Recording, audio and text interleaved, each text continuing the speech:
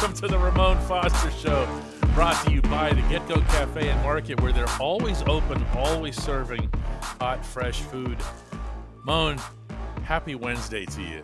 Oh, my brother. We are here, and I feel like you are a happier person on this Wednesday, man. Tell me why. I tell you why, because I just go back and forth to Latrobe, and going out there today in particular and seeing a full practice and seeing a quarterback battle take place on like every snap, at least according to the crowd.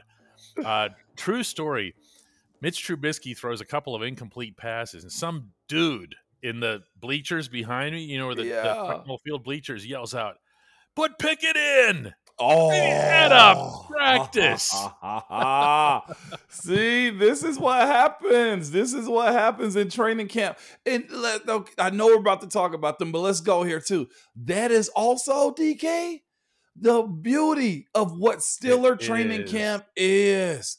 It's the chirping, it's the fans, it's the interaction of big play, it's the interaction of, man, I don't know how we feel this year. It is about as raw as you can get as far as the fans' evaluation of what's happening in practice. Am I right? And you are right. And it was only a few minutes later that Trubisky drops back and lets a ball fly.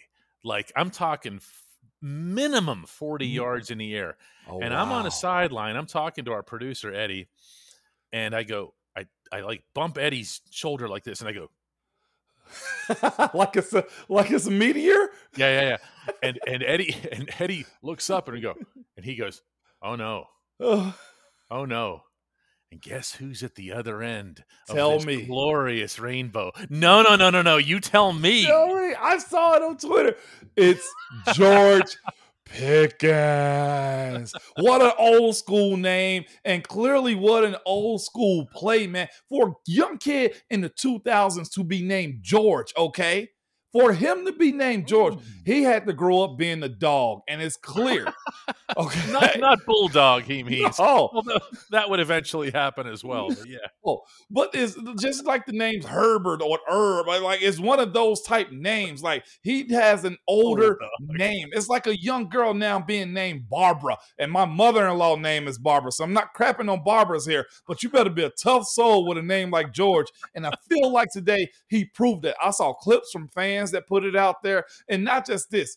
You said a 40-yard bomb in the air. I don't know if it was 40. I don't know if it was 45. But everybody that I saw as far as George Pickens been trending on Twitter a little bit today said it was a 40-plus drop ball, and he made a miraculous catch that was just like, this kid can play ball. And from day one, DK, we pretty much said, if he's healthy, if he controls his attitude, his ceiling is does he have one? Well, I'm going to tell you about a play that got no attention from anybody today, and it was a little bit before that.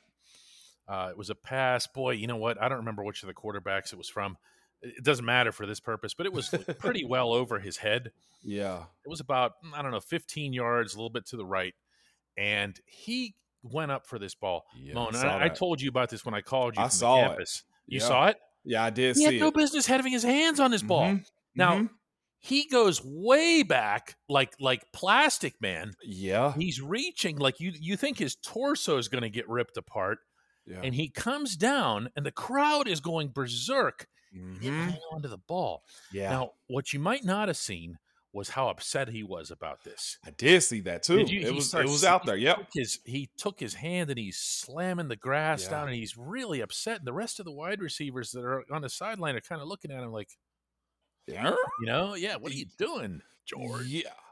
But he thought he should have had that ball. I don't think he should have even been in the same solar system as that ball. well, number one is his athletic ability, and there was a few other clips out there too of him, and it'd be a shame if the Steelers don't post one or two or three or four of those near misses or catches that he had. I saw a back shoulder that he had also, but the one that you're speaking of where his body just kind of torqued in the air, he hit the ground and the ball comes out.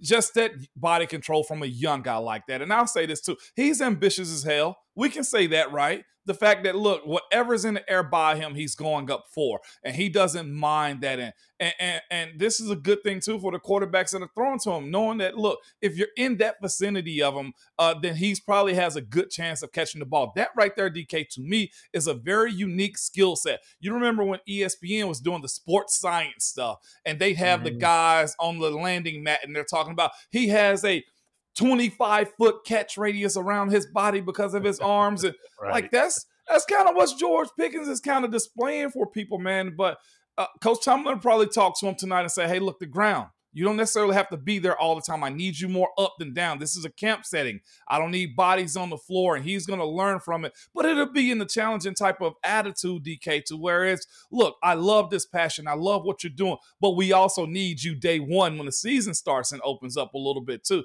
So I'm excited to see more of that, how he controls his body. And the fact that you actually brought up the fact that he's using his hands to catch, and not just that, but acrobatically catching these type of balls, DK. And the one thing that we needed more of, and we spoke about this, DK, a few episodes, maybe a couple weeks ago, is the deep ball threat, whether it's Chase or whether it's him, or the fact of, look, you got to keep the defense honest. Yeah, you got to at least let them respect the threat. You know, even if you only, bat 250 on those or whatever it is, they've got to at least recognize that you can do it. I'll say this too. This is a little bit of a subtext to this, but the guys, and it's plural, who benefited from Deontay Johnson not participating in the workouts, presumably because he feels like he's worth some long-term extension. Right. He just, as soon as it became team drills, a lot like TJ Watt last summer, except that he's not TJ. And you put him over, he went and just kind of stood over on his own, just caught passes, played catch with a staffer. Throwing his tools. Well, guess who was working on his position? It was Pickens, rotating with Calvin Austin. And by the way, Calvin Austin made some plays too. Yeah, so, man. Opportunity, as they say, right?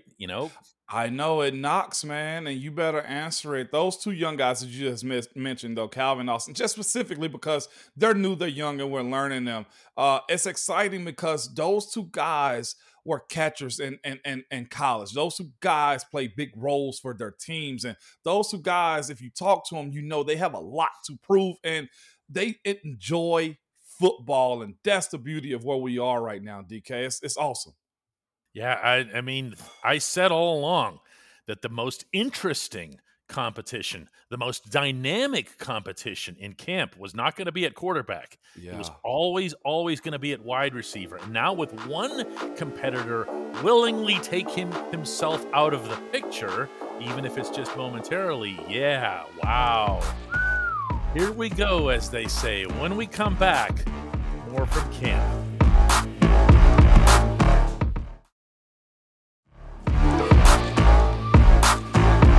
Back to the Ramon Foster Show, and no, we weren't going to avoid the quarterbacks, right, Mon? Yeah. Someone threw that 40-plus yard pass, and it was Mitch, and it was a beauty. Kenny Pickett had his share of oohs and ahs from the crowd. Mason Rudolph was making his plays too.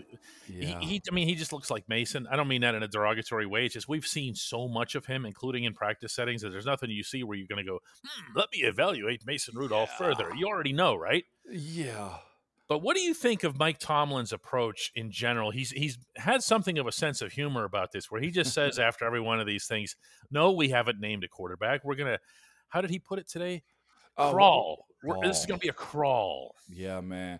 That's Coach Tomlin. It just is. He's going to try not to show his hand. But, DK, you're going to be there. The fans are going to be there. Twitter is going to talk about it. Everybody's going to talk about it because it's really going to break down to reps in practice.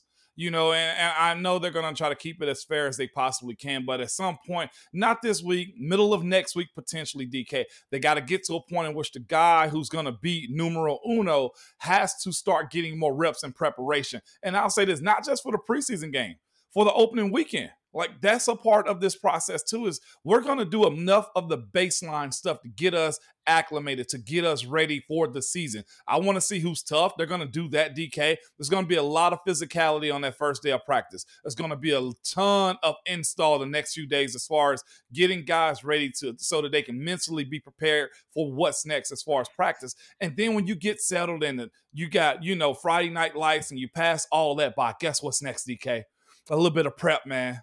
A little bit of let's start getting ready for what actually matters, and that's the regular season. And that's what's so exciting about the Steelers having training camp open at St. Vincent College. Like, you can actually see the process of it if you know what you're looking at. And Coach Tomlin saying that to you all, to us, is going to be a turtle pace. I feel him, and that's because he's not ready to openly say who's going to be the guy.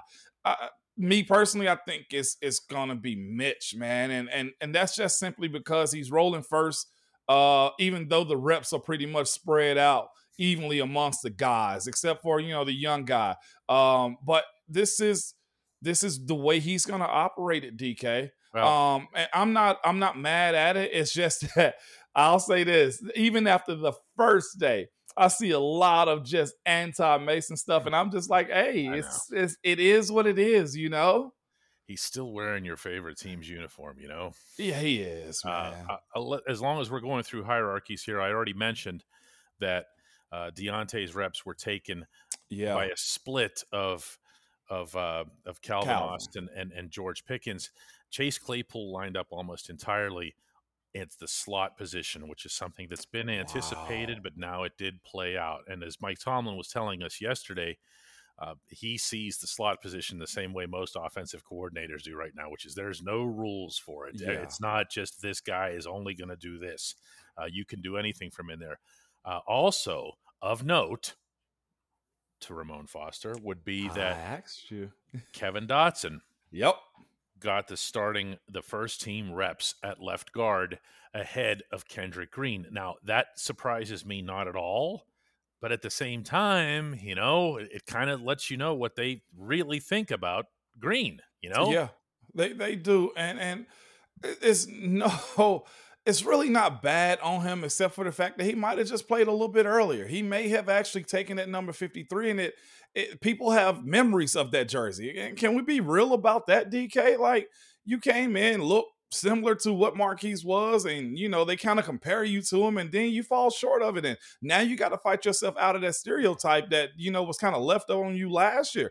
It wasn't a bad year for Kendrick. I just need to say that too. It wasn't bad. He just wasn't ready for what the NFL was holistically. It wasn't just I'm gonna get in here and play. You are under, you're playing in the AFC North.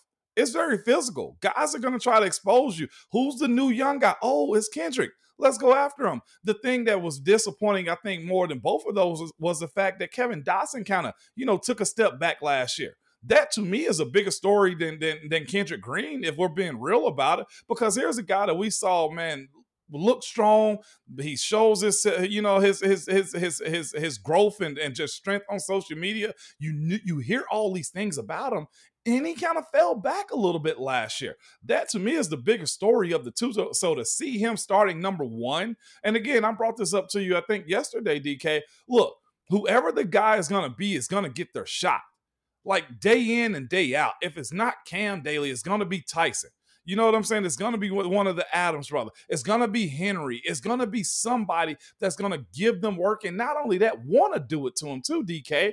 This is let's be real, like a make or break starting position spot or year for Kevin Dotson. It just is, man. Because if he loses out to a younger guy that they drafted higher than him, that could mean you're going to end up being a career backup on another team somewhere. That's the business of the NFL.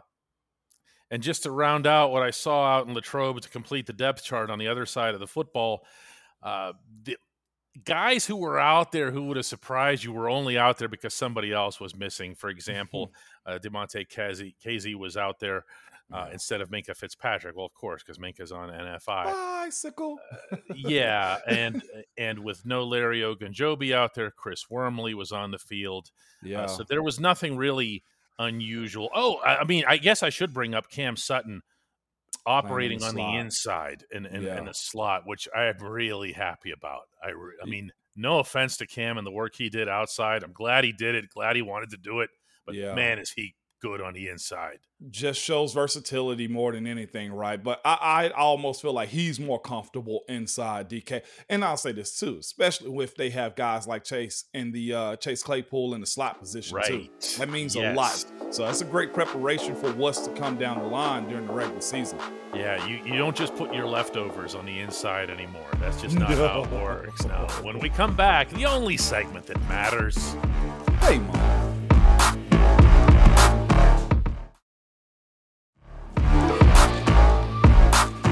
Welcome back to the Ramon Foster Show. The only segment that matters is the Hey Moan segment. And today's comes from Nick Whiteaz, who says, "Hey Moan, with the return to St. Vincent, I keep hearing about how the Steelers' culture is different from that of other NFL teams. You hear the word family thrown around a lot, starting with the Rooney family and then the locker room and the meeting rooms. And Ryan Clark and Mike Tomlin talked about it in their sit-down. I'm wondering if there might be any kind of shadow or negative side to it. In your experience, did you ever sense that the team was getting too comfortable or too complacent? Can the relationships within the team become more important than the outcome?" Well, Moan, you thought all these were going to be easy, right? I did. Any negativity around camp, man? Well, I think, not to speak for Nick here, but I think I got that. What he was asking is if you guys are all so chummy and so close, can it kind of work against you in a way where there might be a lack of accountability, you know? Oh, no. That's you're thinking about, tabloid type stuff. I feel like when you ask that type of question, not that you're asking that, but that's what I think in the sense that no, St. Vincent hasn't ever been that. Like I've seen guys, you speak about, just being too chummy. Football is hard. And then you got to do it every single day and you got to repeat it and you got to see this ugly dude across from you every single day. Like there's a lot of that going on. There's like, it's about as raw as you ever get being in those settings too. Like I've gotten into fight with guys. I've seen other guys get into fight with guys and it forces you honestly to be a good human being. That's what I think it is more than anything because I can't fight you. This is what it means. I can't fight you one day and then walk right past you going into dinner. You know what I'm saying? Like I'm going to see you in the team meeting room. You've got to hash it out. Yes. Like everybody remember the AB and Ike fight. Remember? You remember how ugly that got? Like that was one of the ugly ones that we've had. And any other person walk away or they'll carry that beef somewhere else. No, they were forced to see each other. They were forced to dap that up. If I'm not mistaken, they got together the next day on the field and kind of said, yo, this is done. And not just that, the fact that you have a situation like that, whether it was me versus somebody, whether it was Marquise fighting somebody, if it was Dave jumping on the pile, I'm just naming guys, or you're not just thinking I'm pointing out, AB or Ike situation. This happened to multiple people in camp to where it's, look, I know I had a teammate that was going to hold me accountable like, Mon, y'all got to work this thing out, even if I didn't want to. Because truthfully, you're going to be teammates, those guys that get in those type of situations like that. You're going to have to see them again the next day, whether at dinner, whether in a meeting. And this is the other part of it too, whether at chapel. Like there's a lot of guys that do a lot of stuff together to where you're forced to be that way. And this is the most awkward part of it all if you don't. If you become too chummy, you're not able to hash stuff out. Guess what happens on game day? You become real teammates when you all put on the same colors, when you all travel on the team plane, when you all got to look at each other and say, hey, it's us versus them. That's why it's not too chummy. It's probably about as raw as you're going to get as far as just, I'd say again, being a good human being, not letting stuff lie and just get away from one another. Oh, well, to handle itself. No, that's not camp, man. When we have Dan Moore on the show, and I know he said he's going to come on. Yes, indeed.